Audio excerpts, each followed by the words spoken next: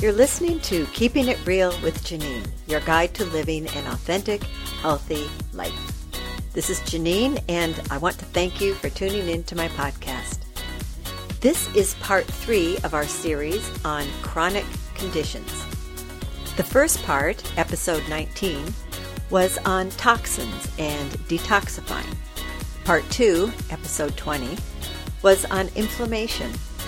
And this episode, part 3, is on methylation. Now, many of you listening may not have heard about methylation. According to Dr. Flory, methylation is incredibly important for our health and well-being and plays a major role in chronic conditions. So we are going to rely on Dr. Matthew Flory's expertise today and learn something about methylation and how it might apply to both you and me. Hey Matt, how are you doing? Hey Janine, I'm doing great. Thanks so much for asking, and thanks for having me here on this series. This is it's been a fun one, and today's especially close to my heart. I like this topic. Yeah, I know it is, and I've been anxiously awaiting because when I talk to people about the fact that we're doing an episode on methylation, pretty much no one has ever heard of methylation. About 2 years ago, I first became acquainted with the idea of methylation with a naturopath in Portland. She's quite keen on how methylation affects our health and well-being. And you've done an awesome job of talking about the role of toxins and how our body detoxifies itself, how we can help the body detoxify, and the pathways of detoxification. We've discussed the role of inflammation, which seems to be an incredibly important topic that I don't think most people really think about when it comes to chronic conditions. And I believe you said in the last episode that 9 out of 10 chronic conditions have an underlying etiology of inflammation. So now we're going to talk about methylation and what methylation is. And you know what? Why don't you start out by letting us know, how did you get into this whole topic? Yeah, so I remember back to as I was really just getting in and starting coursework in functional medicine. I was out at a conference. One of my mentors was lecturing out in Denver. And he brings up this word that I'd never heard of, methylation. The context with which he used this word was to refer to one of the driving factors, one of the basic underlying factors that drives things like autoimmune conditions, cancer, cardiovascular disease, and on down the line. I mean, he named the big ones, right? So I kind of looked around the room, and, you know, everybody's kind of doing their little typing thing or writing down, jotting down this and that. And I looked around, and I looked for anybody that had a look of just sheer surprise like I did. Like, did anybody else just hear him say that?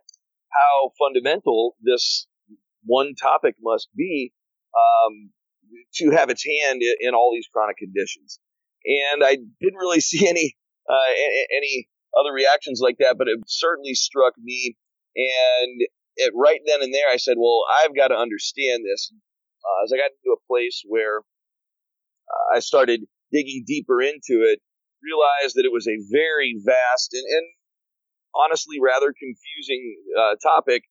And so I kind of dedicated myself to understanding it the best I could, helping to break it down from the complicated terms into terms that somebody that was dealing with these conditions might be able to really take hold of and understand for themselves. So I ended up creating a methylation support group here in St. Louis, started doing groups and meetings, and that was kind of my onset into a lot of the work I do around the community and with people at this point. Okay. So it does sound like from what little I know and from what we've discussed, it sounds like a pretty complicated topic. So I know I and our listeners will be very grateful for all you can do to simplify it for the non-technical medical person. Absolutely. I will do my best for you. Awesome. So let's start then with what the heck is methylation? Sure. Methylation is specifically the transferring of a carbon atom with 3 hydrogens attached to it from one molecule to another. Okay, and this happens in every cell of the body. Okay. It happens more than 1 billion times every minute throughout your body. Wow. That's right. That's kind of hard to actually comprehend. I mean, it is. It is. Numbers like that are staggering, aren't they? Yes, they are. So it sounds like, I mean, from just the little that you've said so far, this is an incredibly important process in our bodies. It is. It is. It is. It is. And, you know, when we have referred to the process of epigenetics and this sort of interaction with our environment and the kind of very much ingrained in the functional conversation, that's where we're talking about when we're talking about methylation. Okay. And now let's hold on a moment here. What is epigenetics? Let's define everything just in case somebody doesn't know. Sure. Epigenetics is you might almost think of it as our new understanding of genetics. When I was in undergrad, the way they were teaching genetics, the understanding of that was, one way I describe it to people is it was still kind of the method of the old Mendelian genetics, Gregor Mendel, right? Where, you'd have these Punnett squares and you'd be crossing a red flower with a white flower and you get a white, a red, and 2 pinks, right? And we had this understanding of genetics that was, very kind of mechanical, you might almost say, right? Okay. Well, what we found out is that it's actually, in reality, much different and one would say a bit more complicated than what we originally thought, which I think is understandable. I mean, you look back practically at any concept in the evolution of human history and understanding and knowledge, and what we used to think, we either proved it wrong or we adapted that idea, right? Yep. So I think this genetics, this new understanding of genetics falls right in step with that understanding. So epigenetics is the realization, or what's the right word? It's the understanding. Epigenetics is the understanding that we do have our own genetic individuality. It doesn't stop there, right? How does our body interact with the environment? What influence does the environment have on those genetics? How does our genetic response occur? Then is the way we change as individuals with this combination of genetics with our environment. Does that make some sense? Yeah, so let's see if I'm hearing you correctly. So the genetics, our genes or our genetics aren't static throughout our life. In other words, what I think I'm hearing you saying is that what the genetic makeup that we're born with isn't necessarily the genetic makeup that we end up with in later life, that things change due to environmental factors, etc. Yeah, that's right. That's right. Basically, us as organisms, we can change, and this modification happens even in our genetic expression, and it alters the genetic code itself. It's driven by the environment and the aspects of the environment we choose, or sometimes, I guess, in the reality of toxicity and toxins in our environment, sometimes we don't choose to have them around us. But if you talk about diet, maybe we choose our dietary, our nutritional environment. There's a toxic environment.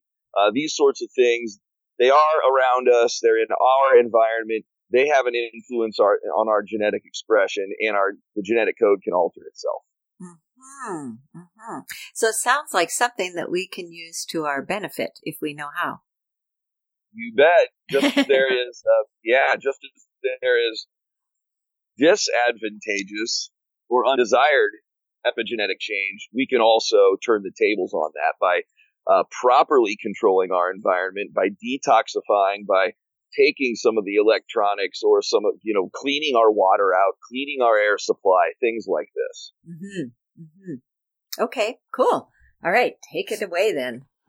Sure. Well, if we go back to that 1 billion number, we discussed how it's tough to comprehend that size of a number, but the reason why that number gets up that high so quickly and why there is that many chemical reactions involving methylation, it's the second most common chemical reaction in our body. Okay, the only other reaction that's more common is phosphorylation, which is what we use to create our energy for our cells. Mm-hmm. So it's kind of understandable. That one would be, way up there, but then methylation is number 2.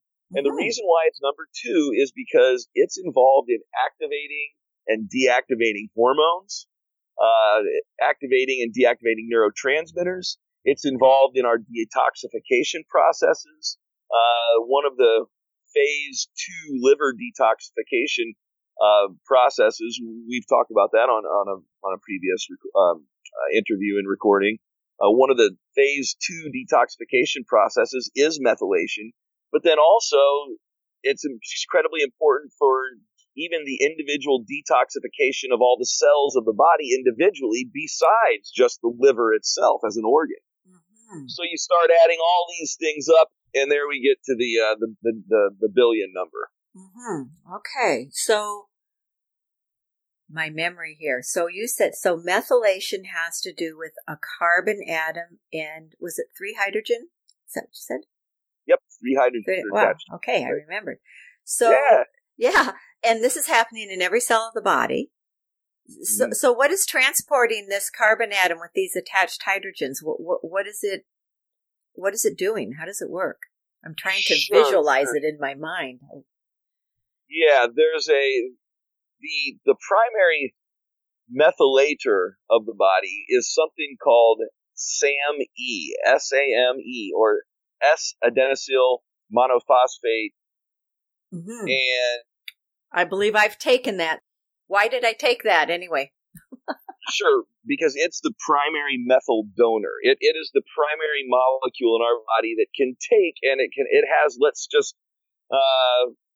for our purposes, we'll just say it has an extra carbon atom with 3 hydrogens. And it's going to take it and donate it to a precursor hormone that is an inactive hormone. And when it donates that, voila, now we have an active hormone or neurotransmitter, or what have you. Oh, I think I'm getting it now. So this carbon atom with these 3 hydrogens attached activates hormones and enzymes too, or yes, it activates all kinds of different molecules in the body. Enzymes are generally the thing that is helping to transfer the carbon atom. Right. Okay. Right. But in terms of a lot of the chemical substances, the compounds in our body, those are what are generally accepting this carbon atom with 3 hydrogens. I often, again, because we're really trying to break all this down to the simplest of forms, and even that's a bit technical there. I really relate it very often to maybe to a sport that people have seen before: basketball, soccer, things like this. Mm-hmm. In those sports, you can't score if you don't have the ball, right? If you're not in possession of the ball, and so the ball, as I relate it, is the ball is the methylated thing, right? Got it. And so, in basketball, you got the guy that dribbles it down the court. They call him the point guard, and then he passes the ball. Well, passing the ball to another player is kind of like methylating, and then that player is active, and that person has the chance to score, a point. So, got it. That's a pretty good analogy. Thank you. No problem. So without the SAMe donating a methyl atom, what would we call it? A methylated atom?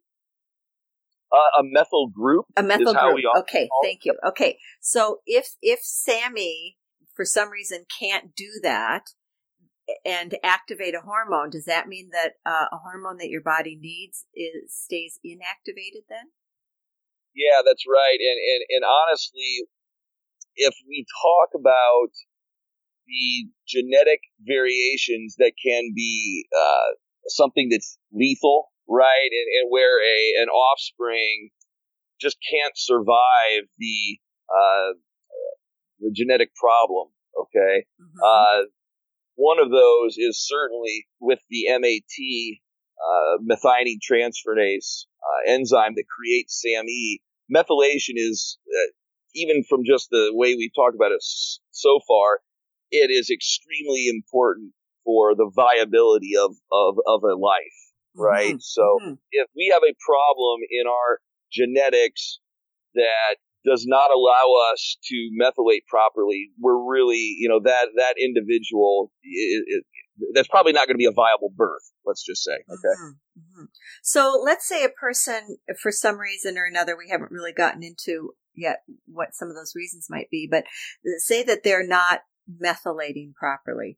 What kinds of things might a person notice symptom-wise, if that's the case? Oh boy, that is a very broad question. Just because, again, all of the autoimmune disorders, mm-hmm. right? Cancer, cardiovascular problems, depression, anxiety.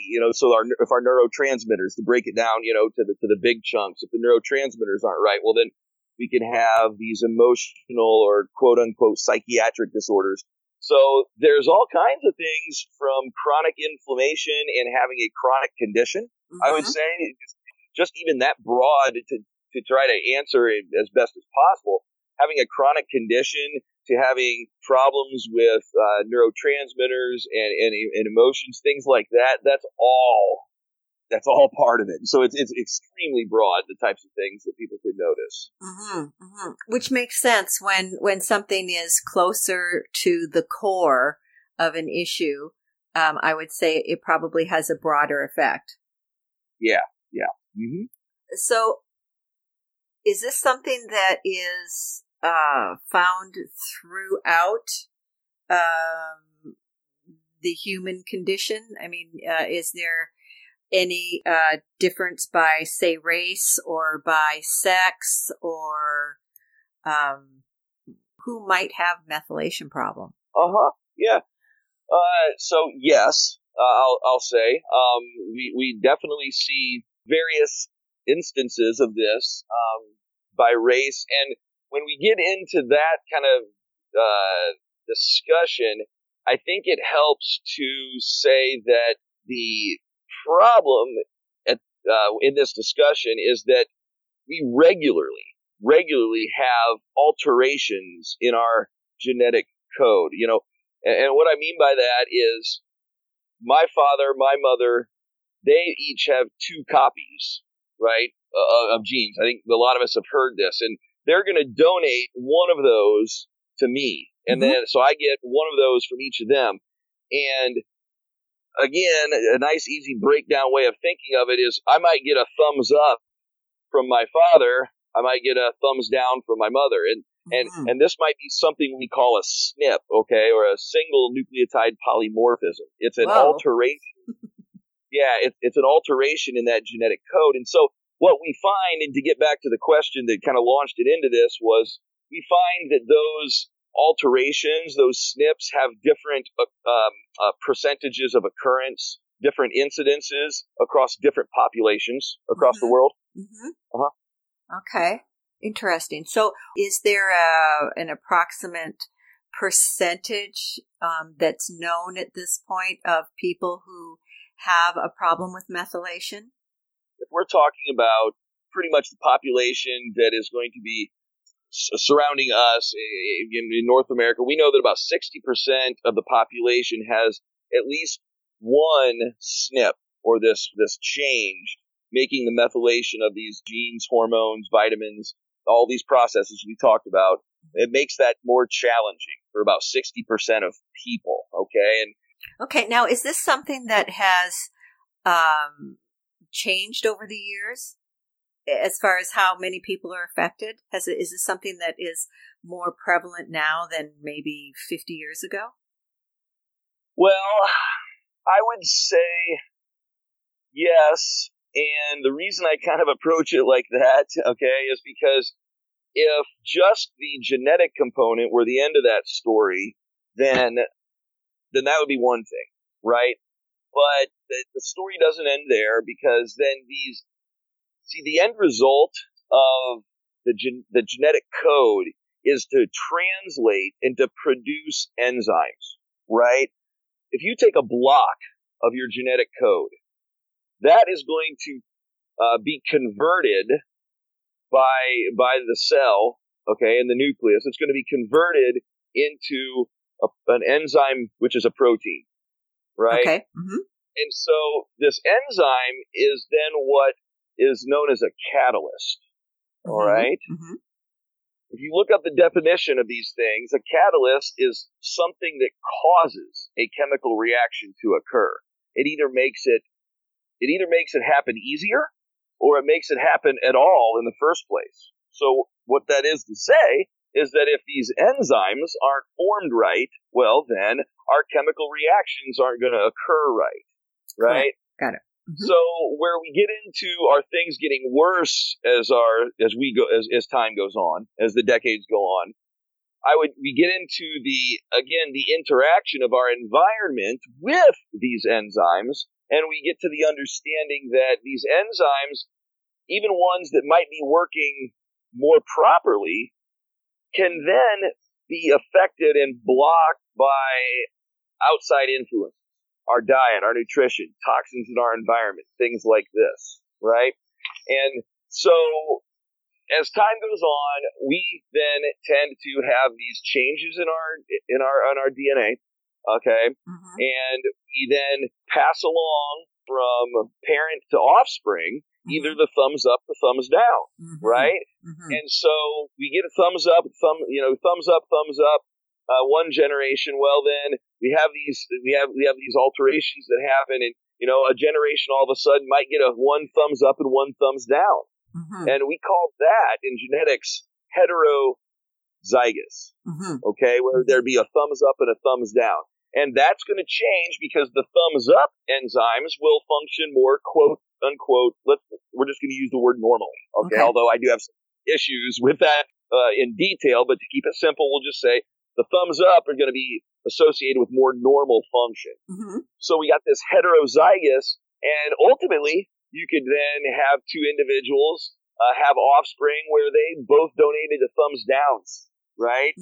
And now we have a homozygous thumbs down, or homozygous maybe SNPs, right? And so those enzymes are really going to be struggling, right? And then the biochemistry that those enzymes catalyze are really going to be struggling, okay? Then you put into on top of it again, things like toxins. We'll refer to some specific ones like lead, mercury, aluminum here in a little bit, but that can then alter the function of those enzymes even further. Got it. So it's a domino effect, really. It can be a domino type of effect. Okay. Well, Matt, I'm really hoping that our listeners are getting as much out of this as I am. I am really finding this fascinating. So let's see. Let's go into enzymes then. Talk a little bit about how enzymes are affected. Sure, yeah. So that these enzymes, again, are really, that's the end product of what our genetic code is set up to do. And what we need to understand is our entire genetic code is not transcribed into enzymes, only small portions of it. And that's part of this epigenetic concept, is that those portions that are transcribed, that's the thing that can change and alter how we are responding to our environment, what enzymes we are producing in response to what's going on around us. And so these enzymes, they then, again, we either have the thumbs up, thumbs down, what's working, what isn't. And then these enzymes also have to be stimulated by different vitamins, minerals, other nutrient cofactors, such as like say a CoQ10. We've heard of that very often with cardiovascular concerns. CoQ10 is one of those things that has to have this methylation process to kind of be activated, right? Mm-hmm. So we can kind of start and get into understanding now human condition and variations of symptoms or disorders or dysfunctions, however you want to describe it. Mm-hmm. There's a couple of these enzymes that have been more well known in this conversation of methylation. Okay. This is a bit of the technical part, and it's hard not to be technical a little bit here. So if someone is taking CoQ10 tablets or capsules and they're not methylating well, they're probably just wasting the CoQ10 they're taking? You've heard this question of CoQ10 or ubiquinol, this sort of a thing? Mm-hmm. Okay. Well, that's kind of the same question that we get into when we're talking about folic acid versus the methyl tetrahydrofolate, right? Mm-hmm. That folic acid is the inactive form, whereas the folate, the methyl tetrahydrofolate, is the active form. SAMe, again, that donor, is involved in actually synthesizing CoQ10. So actually, you're somewhat thinking of it right, but CoQ10 is not necessarily the inactive form. It's actually something that has been formed with methylation. Ah, okay. So I would say this, if you're not methylating well, then you certainly aren't forming CoQ10 well in your body, naturally. All right? Does that make sense? Yes, absolutely. Yep. Okay. So supplements that have folic acid in them rather than folate, if the folic acid is inactive, then your body has to do something, methylate it to make it active? Yes, and this is where we get into this more technical discussion. Folic acid specifically has to go through 7 or more conversion steps, kind of depending on how everything plays out, right? Mm-hmm. So while it's true that in the past, in studies, folic acid was definitely associated with reducing neural tube defects, and this is certainly a positive thing, the fact of the matter is that it is inactive in the human body, okay? Mm-hmm. And it must be converted to its active form, which is a big, long word, 5-methyl-tetrahydrofolate, okay? Mm-hmm. And this is what the MTHFR enzyme does, right? Mm-hmm. MTHFR has kind of become one of these buzzwords almost here over the more recent years, and people will do a genetic test for MTHFR.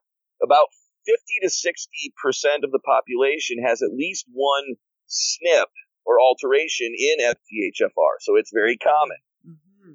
Okay, 30% of this have reduced activity. Okay, and that's when there's a heterozygous SNP. You get 30% reduced activity in general of the overall enzymatic function, right? Okay. In this 50 to 60% of the population. Mm-hmm. Okay. And then about 10%, so a smaller amount of people don't have the heterozygous thumbs up, thumbs down, but they have the double thumbs down, the homozygous, right? Mm-hmm. And when this type of a double SNP is occurring, there can be up to 70% reduced activity of converting, again, the folic acid, basically the last step, because MTHFR enzyme is the very last step of the kind of the 7 or more that I referred to. Okay, so it's one of those steps. But if that's a problem, homozygous SNP, double thumbs down, then we get up to 70% reduced activity of that B vitamin conversion. And the reason why we hone in on MTHFR is because it's involved in the creation of this SAMe stuff. Now, it's not, it's a couple steps down the line, and the next one we'll get into is MTR instead of MTHFR, and this has to do with some relationship to our B12 in our body. Mm-hmm. But very truly, the MTHFR is extremely important in ultimately producing the SAMe, which, again, is what's going to go out and activate all the hormones, neurotransmitters, and other sorts of cofactors in our body, okay? Mm-hmm. So it's really, really important. Okay, there's two types. You might say two types of MTHFR. Okay. There's a 677, and this refers to this is just kind of the genetic references, but this is how people define these. So MTHFR 677 is one type. MTHFR 1298 is another. The 1298, you'll find people talking about that and more relationship to serotonin and dopamine. Mm-hmm. Okay? Mm-hmm. So one pass, you might think of one cycle almost, is just the simple way we'll talk about it here. One cycle of the MTHFR 1298 is really efficient. It produces a serotonin and one dopamine from tyrosine and tryptophan. Okay. Mm-hmm. And so just one action of this enzyme can produce two different types of neurotransmitters for us, right? Mm-hmm. And then it needs, in terms of the combination of chemical reactions and these cofactors and other nutrients, the 1298 and the activated folate chemically process with a BH4, it's called. And the recycling of this BH4, when it's used up, it becomes BH2. The recycling back to BH4 is one of these things that can be blocked by toxicity, specifically aluminum toxicity. Mm-hmm. So, and it's a little bit maybe, on the periphery of our discussion, but I definitely want to bring it in since, we've talked about toxins here very recently in this series. I think it's important to highlight where some of these toxins can mess up some of this function in our bodies. Yeah, it pulls it all together. Mm-hmm. Yeah. Mm-hmm. That's the 1298. The 677 activity, MTHFR 677, is where we are actually producing the methionine and then the SAMe, right? Mm-hmm. That major methylator systemically in our body. And where we talked about that metaphor of the passing the ball around, right? Mm-hmm. Who's active at that point in time, and can it do the job it's intended to do, which is, score. So, Okay. I think that's becoming pretty clear. Yeah, so that's MTHFR, and the product of MTHFR is this activated folate, okay? And so, have you heard of homocysteine? We've talked about that, I think, maybe in the past. Okay, so then our active folate, right, that our MTHFR has produced, combines with homocysteine. And so somebody who has elevated homocysteine, this is a sign that maybe you need to check out this MTHFR activity, right? Mm-hmm. If we aren't producing enough active B vitamin of specifically folate B9, if we aren't producing enough of it, well, then our homocysteine can build up, right? Got it. And so we can see elevated homocysteine. But homocysteine, along with the activated folate, are chemically processed, we'll say, by another enzyme that's called MTR. All right, and this is what actually synthesizes methionine. And if we go back to how many people have this, well, 30 to 50% of the population have a SNP in this MTR enzyme. Okay, and so we're feeding in homocysteine, we're feeding in the activated folate, and the MTR enzyme. The other thing it must have to make this a processing of homocysteine and folate turn into methionine, the other thing it must have is B12, okay? The story of B12, though, is the same as the folic acid versus folate. One's inactive, one's active. Cobalamin, which we will see cobalamin very often in our supplements, just straight cobalamin, right, is an inactive form. The methylcobalamin, methylcobalamin is the active form. Okay? So we can have issues in whether we're able to create the active form of B12. It relies on yet another enzyme. This process of activating that B12 can be blocked by lead, right? And implications there. So we have to have this kind of pass-through that can be influenced by different toxins, but it can also very often be influenced by, are you a percentage of the population that has a SNP in these enzymes? Okay? So how do you find out? Right. Well, A lot of people I'll find are suggested by some medical doctors often to just do a test for MTHFR specifically. Okay, Mm-hmm. there's been kind of an upsurge in the recommendation of MTHFR testing, and while that will give you the information on MTHFR, I've just mentioned another enzyme MTR and another one MTRR that's responsible for the B12. That if you don't know what's going on with those, well, your information that you get from the MTHFR test that you might do, there might be something influencing that, right? So what I like to do and what I recommend people do is to get a full genome test, get raw data, and then a practitioner that is very well versed in nutrigenomics, which is what we're talking about right now. It's kind of the field we're talking about right now. Somebody who's well versed, they're going to have resources. They're going to have outlets. You might even think of them as like apps, right? Computer programs that filter this raw data that is your entire genetic code, and they're going to know where to look, what to try to pull out from that raw data, so they can tell, hey, do we have a double thumbs up for enzymes here? Do we have a one thumbs up, one thumbs down, or are we double thumbs down? And then they'll look at your toxic exposure. Is that further influencing things? They might look at your nutrient levels.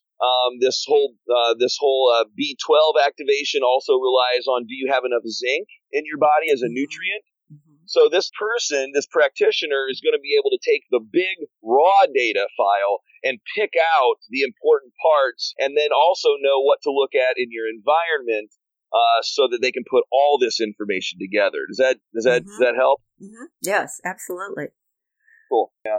So you're talking about lead and aluminum. Yeah. What about mercury? Since that seems to be a pretty well-known topic.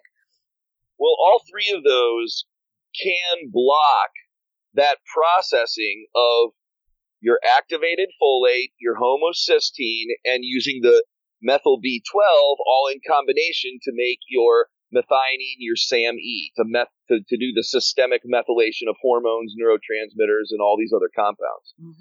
So those three, lead, aluminum, mercury, are big ones when it comes to blocking this process of generating SAMe and hindering your methylation. Mercury specifically, if we talk about mercury, it's pretty amazing. Anybody who wore contacts in the 1980s or 1990s, we've heard of thimerosal being used in vaccines, but we heard a lot less about it being a part of the contact lens cleaner that everybody put on their contacts and then put back in their eyes. Oh, great. I'm pretty sure I was one of those. And a lot of my patients, a lot of my clients are. Mercury was in oral contraceptives in the 80s and 90s also. So there's a lot of these sources for these types of toxins that we were never really told. It was never really part of our common knowledge. And so, especially with mercury, if you're somebody who has trouble sleeping, if you often wake up, you can't fall back asleep, well, then doing a focused mercury detox is a darn good idea.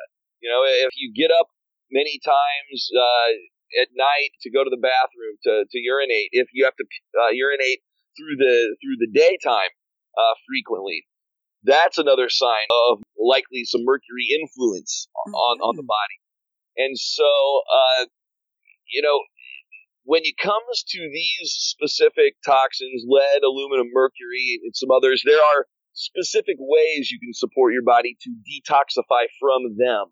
I don't want to get that mixed up with just kind of the kind of the generic way of thinking of detoxification that often is thrown around in terms of just using that word. Well, I'm going to do a detox. Yeah, okay, great, but the detox where you're drinking some apple cider vinegar or some apple juice mixed with cranberry juice, and then you're doing some olive oil. Yes, that's a detox. It's cleaning out your body, but it's not the same thing as detoxing from something like a mercury. Okay, I just want to make that clear. Right. What do you use to detox from mercury? Personally, I use a very specific homeopathic product. There's all kinds of factors in this homeopathic product I don't even think I'd be able to, rattle them off to you necessarily. There's very gentle ways. What you really want to do is you really want to, before you do something like that, you want to make sure that your GI health is right, because once you detox it from the cells and the enzymes, well, then you got to get it out of your body, right? In terms of providing some information in generalities, you want to make sure that the liver function is kicking along real well. You want to make sure that the colon and the rest of the upper GI, well, especially the colon function, is top notch. So you can, once your cells get rid of this stuff, you can get it out of your body. Okay. Right. Important. Yes. So what about, we were talking about the serotonin and dopamine, because that would have a lot to do with emotional health, right? That is correct.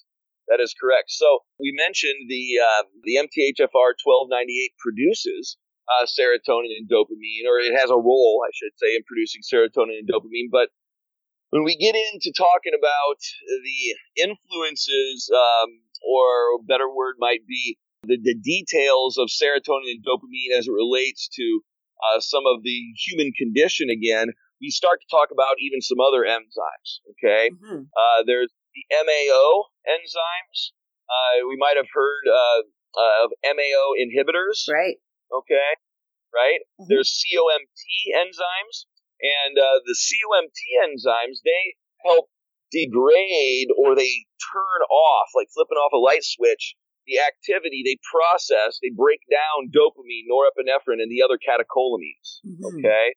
About 30 to 40% of the population has a SNP in this COMT, which slows down the breakdown of dopamine. So you end up, you can get too much dopamine hanging around. I don't know if I like the word too much, or the description of too much for detail, but in concept, I think we can go ahead and use it.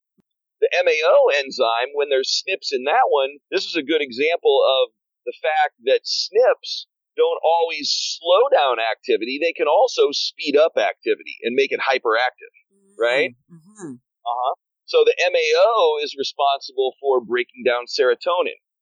And one of the reasons why this one is a favorite of mine to talk about is because I personally, when I did my full genome and I ran it through some of these apps and these computer programs that you can pull information out of, I found that I had SNPs in both of them, right?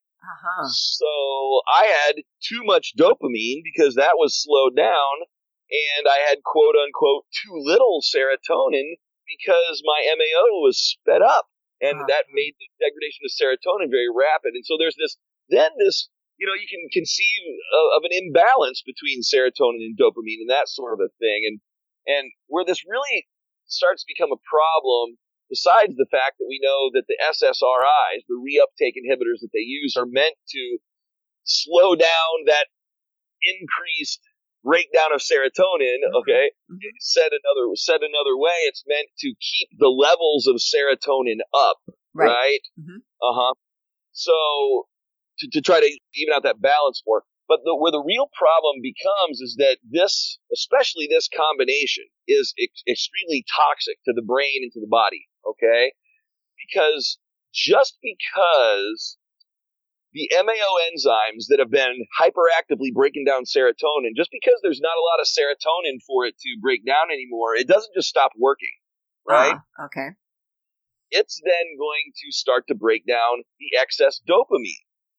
And let's just say this isn't the preferred pathway.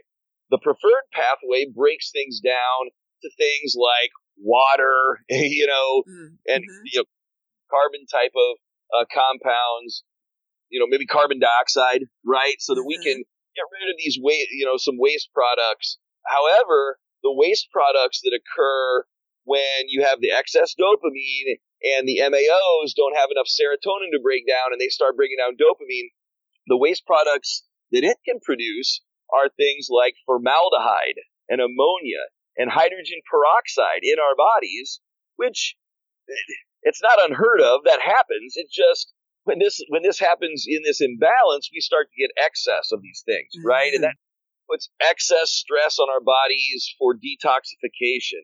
And So this is where there's major implications in these conversations on depression, anxiety, schizophrenia, hyperactivity, right? All these different sorts of things that are out there that are relative to neurotransmitters. Mm-hmm. So what I'm hearing is that perhaps if someone is suffering from some of these imbalances, that the place to go is with the genetic testing. Yes, you really need to. Hey, blood labs are great. They can give you a snapshot of where you are.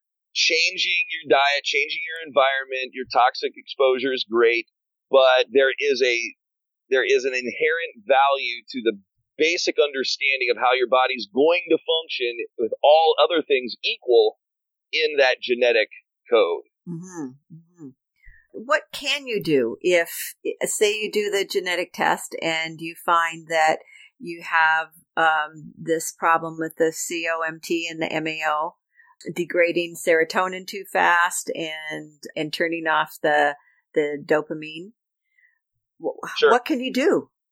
Well, to keep it simple, what I did for myself was I worked on my methylation for a period of time. I took as a Band-Aid SAMe, right, to help to normalize, you might say, the hormones, neurotransmitters. You don't want to take SAMe forever, though, right? You want to more normalize your methylation function. So while you're doing the Band-Aid SAMe, you can improve methylation. That includes decreasing your gut inflammation. There's just a lot that goes into that. It's really hard to give you one answer on that. Okay. Again, it can have to do with detoxification, decreasing inflammation, going after infections, these sorts of things that influence our body. Then once you get to the point where you are starting to balance out that methylation, well, now you're to a little bit more even keel, and you see what's left over, in my opinion. You see, do I need a little bit of further adrenal support, thyroid support, neurotransmitter support? A lot of these things, though, by fixing some of this, will take care of themselves, right? Some people, though, with cardiovascular problems, they'll have to, go from fixing this root cause into now undoing some of the damage that's been done to, say, the cardiovascular system. And that happens in a lot of different conversation topics within health and a lot of different conditions, you might say, where you fix some foundational things and then whatever fixes itself, hey, great, that's good news. Then you can go further and support the things that don't quite completely resolve, right? And it makes it difficult because, even if we're going to detoxify the body, another one of these SNPs will affect even that detoxification. We've heard of glutathione, right? Absolutely. Yep. Major antioxidant in the body. In fact, it's kind of like the antioxidant's antioxidant. It helps recycle the other antioxidants. And this is something that 20% of the population can have a SNP in so that your detoxification processes can be compromised. And so there are then steps that you might need to take to foundationally support that before you go through a detoxification process. And it's difficult because these are concepts we're talking about right now, Janine, that are they're relatively new. We know that they're the way they are. We understand it, but they're relatively new. And we don't know everything yet. The doctors that have been treating us, if they haven't been looking back, consistently looking at new information, there could be a problem there because, the fact is that scientific medical type information, it takes decades often for somebody to have a hunch, do some testing on it, and then that information is confirmed, and then it gets into a textbook, right? And then it's taught to everybody, and those medical doctors have how many years of schools and internships that they have to do, and then they're finally out practicing. Well, just go back to my understanding of genetics and the way we understand it now. I mean, that's nothing more than a decade, and a major understanding of a biological concept is completely different than what you were originally taught. And so the ways that the information that has been used to determine the treatment decisions for a person can ultimately be wrong, not because the person's a bad person or they don't understand, but just because this information turns over so quickly.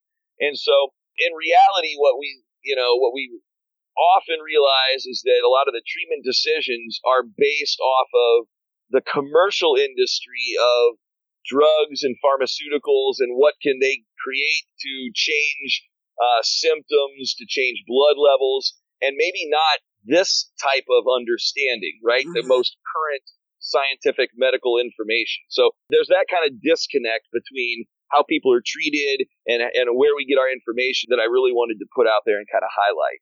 Well, that seems to me to be pretty darn important, because if the underlying issue is methylation, regardless of what the diagnosis is, no matter what you're taking, pharmaceuticals or herbs or supplements or whatever, it's just a Band-Aid approach. It's not getting at the root cause.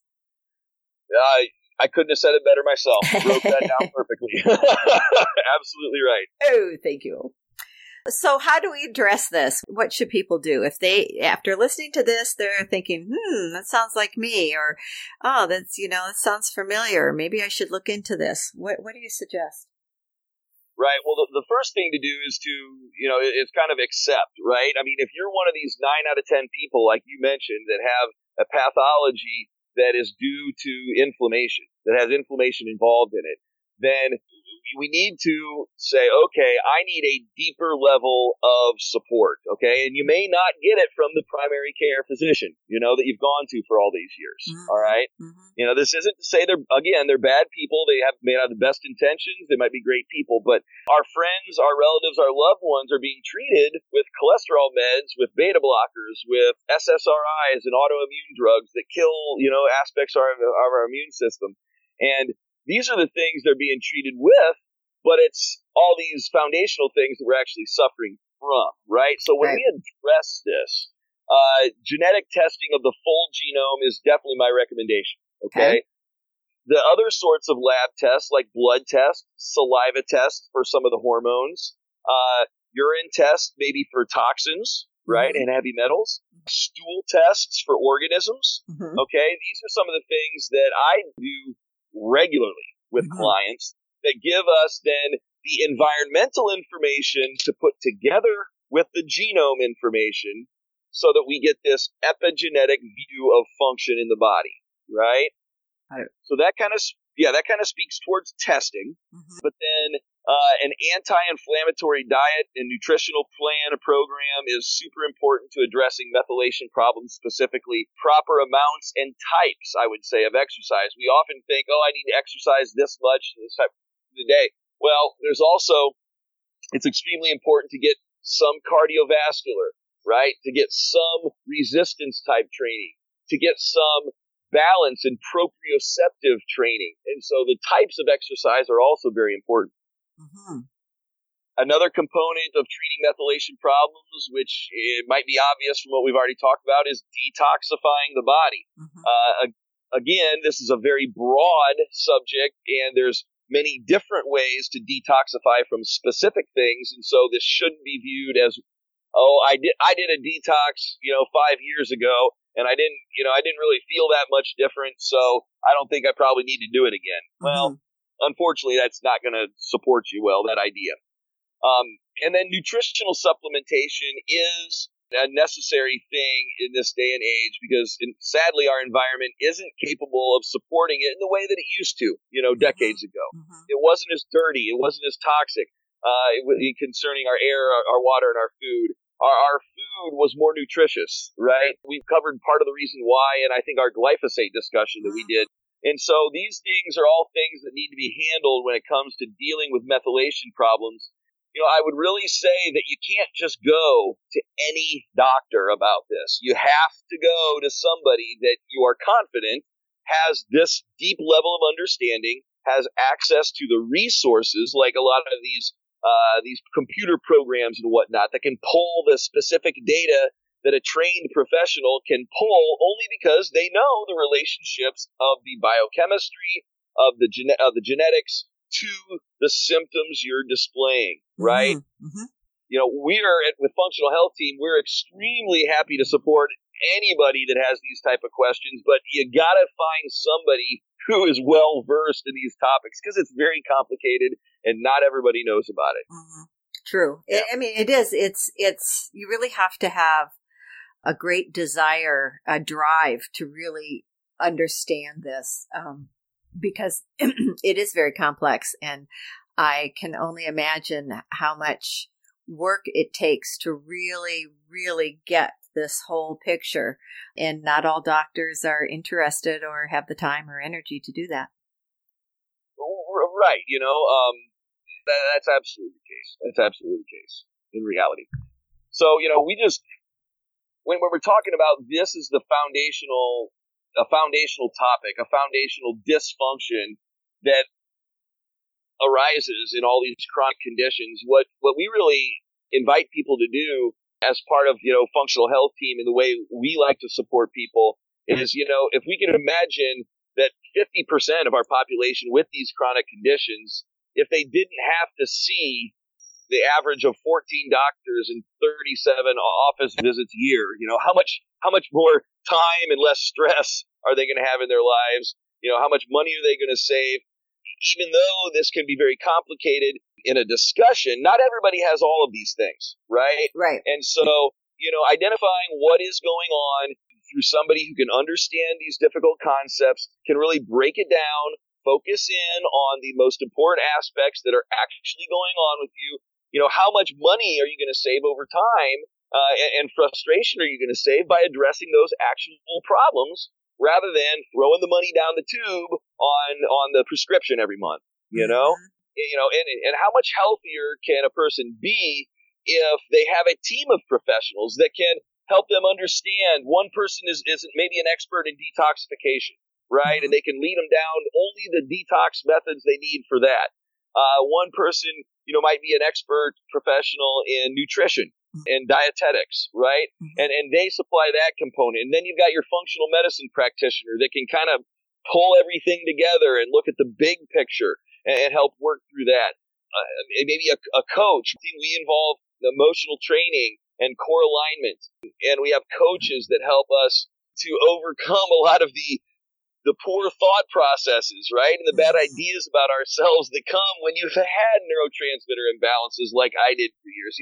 I was a depression sufferer, right? And I never took an SSRI. And I can just tell you, it was fixed. It was fixed by combining these sorts of things in a full type of support. So that's the vision of that I have for healthcare moving forward.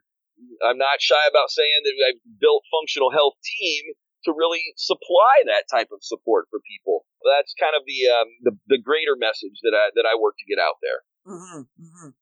Well, I think your whole concept with the Functional Health Team is very progressive and probably ahead of its time. You're a visionary. Well, I appreciate that. I'm not one to take compliments well, but hopefully it's not too visionary that we can explain it to people who need it, right? People that are suffering from these conditions, they can get it, and they can see why that sort of support is going to work and why medicating something into submission is.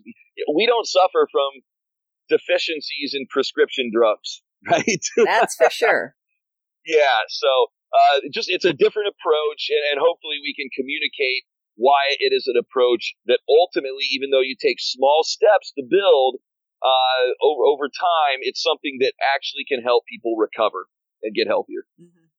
Because you really are focusing on what is the root cause and then building from there instead of the other method, which seems to be what's the symptom? Let's tackle the symptom. And yeah.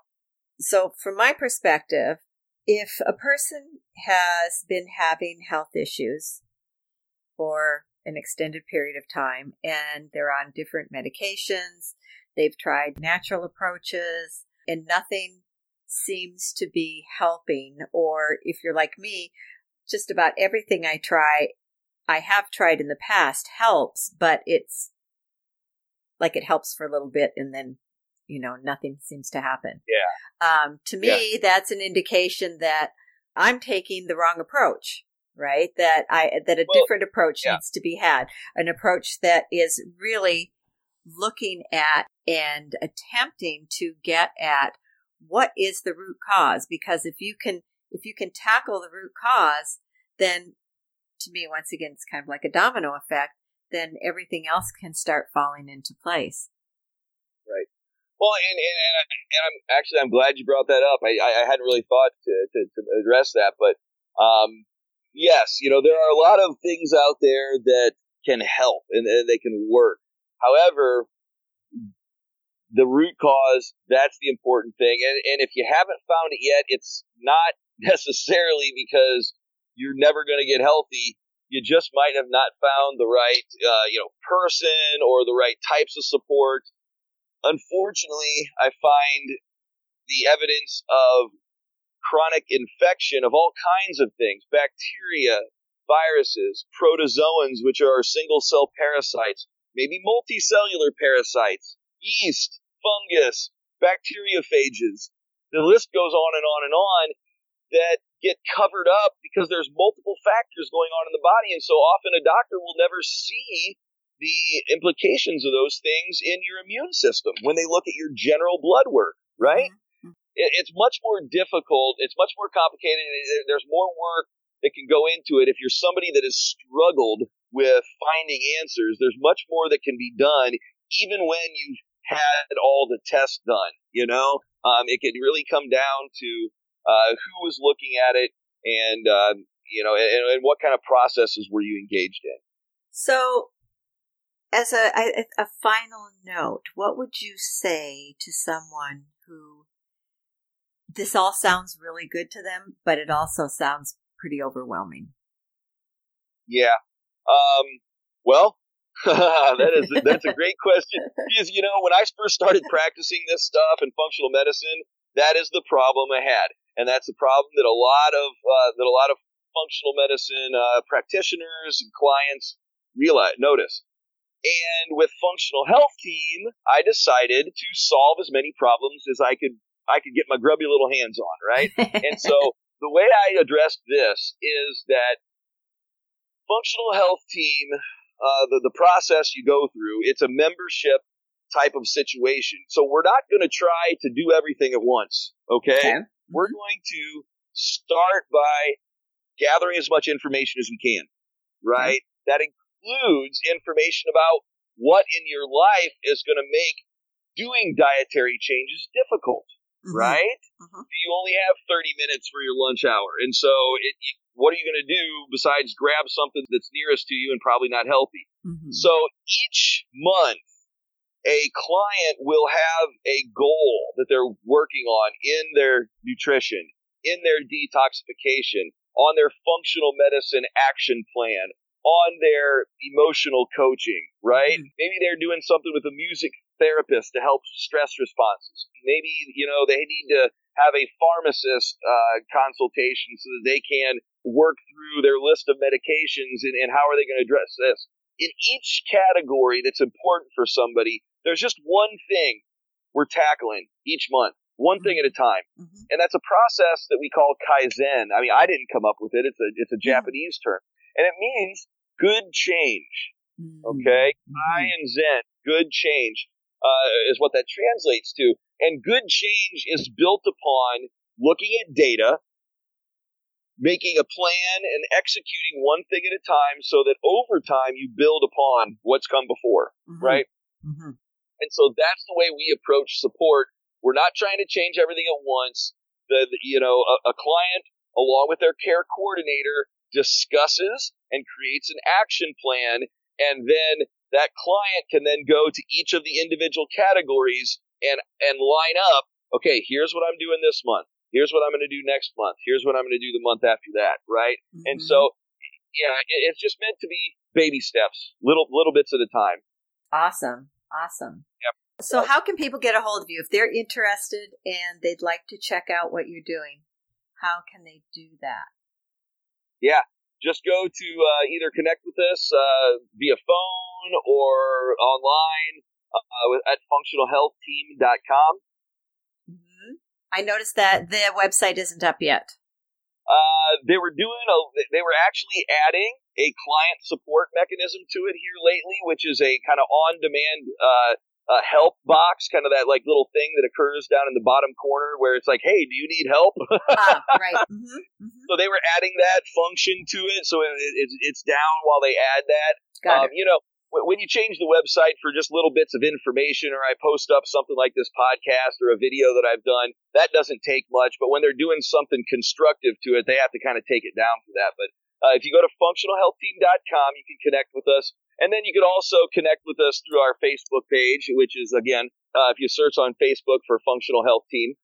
Mm-hmm. Okay. And we've got a number of different social outlets out there, Twitter, Instagram, all that stuff. So, okay. Awesome. We're not hiding from you. No. So if someone does go to the website, functionalhealthteam.com, and it's not up, it's just because it's a work in progress and something's being improved.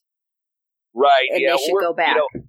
We're working hard at making that website all the time better and more supportive for people. So, another thing that could be done if you find that's the case, you can always email us at info, at functionalhealthteam.com, and that's TEAM.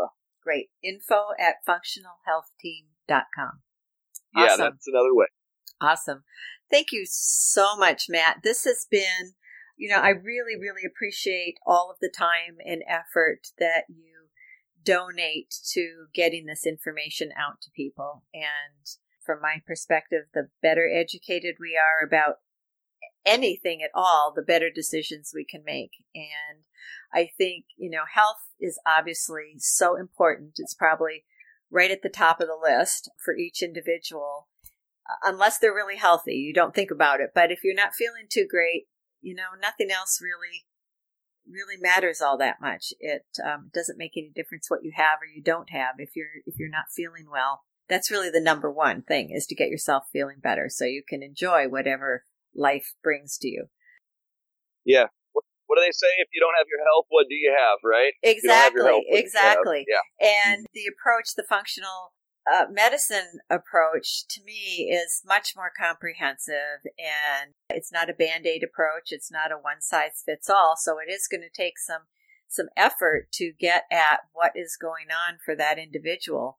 It seems to me that once you uncover what really the underlying parameters are of their not feeling well, then you can really, really work at improving a person's health and getting their systems back online.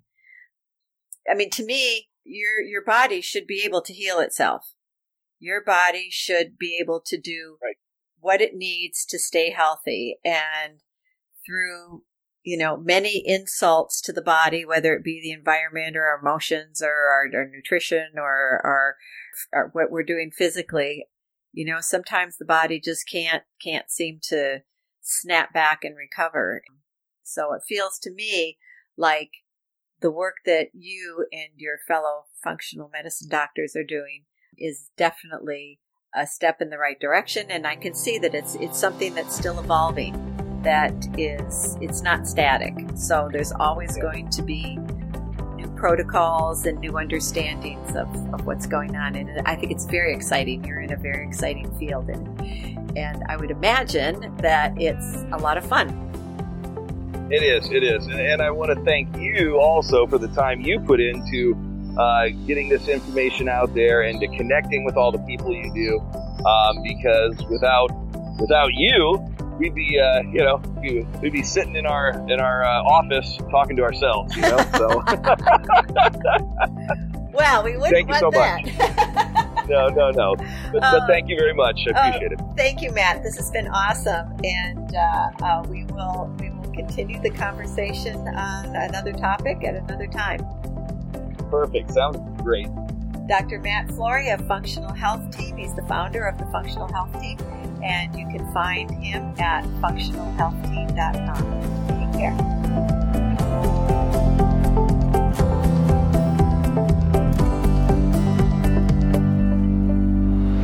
That brings us to the end of our show. I hope you had fun and learned something useful. Keeping It Real with Janine, your guide to living an authentic, healthy life, comes out every 2 weeks. Find our podcast on iTunes, Stitcher, or your favorite podcast app, where you can rate, review, and subscribe to the show. Be sure to subscribe to the podcast so you don't miss out on a great conversation. Show notes can be found on our podcast website, realjanine.com, as well as links to guests' web pages. You can also leave comments or questions and sign up for the Real Janine mail list to keep up on new episodes. Remember, Janine, Janeean. Thanks for listening. Take care and be well.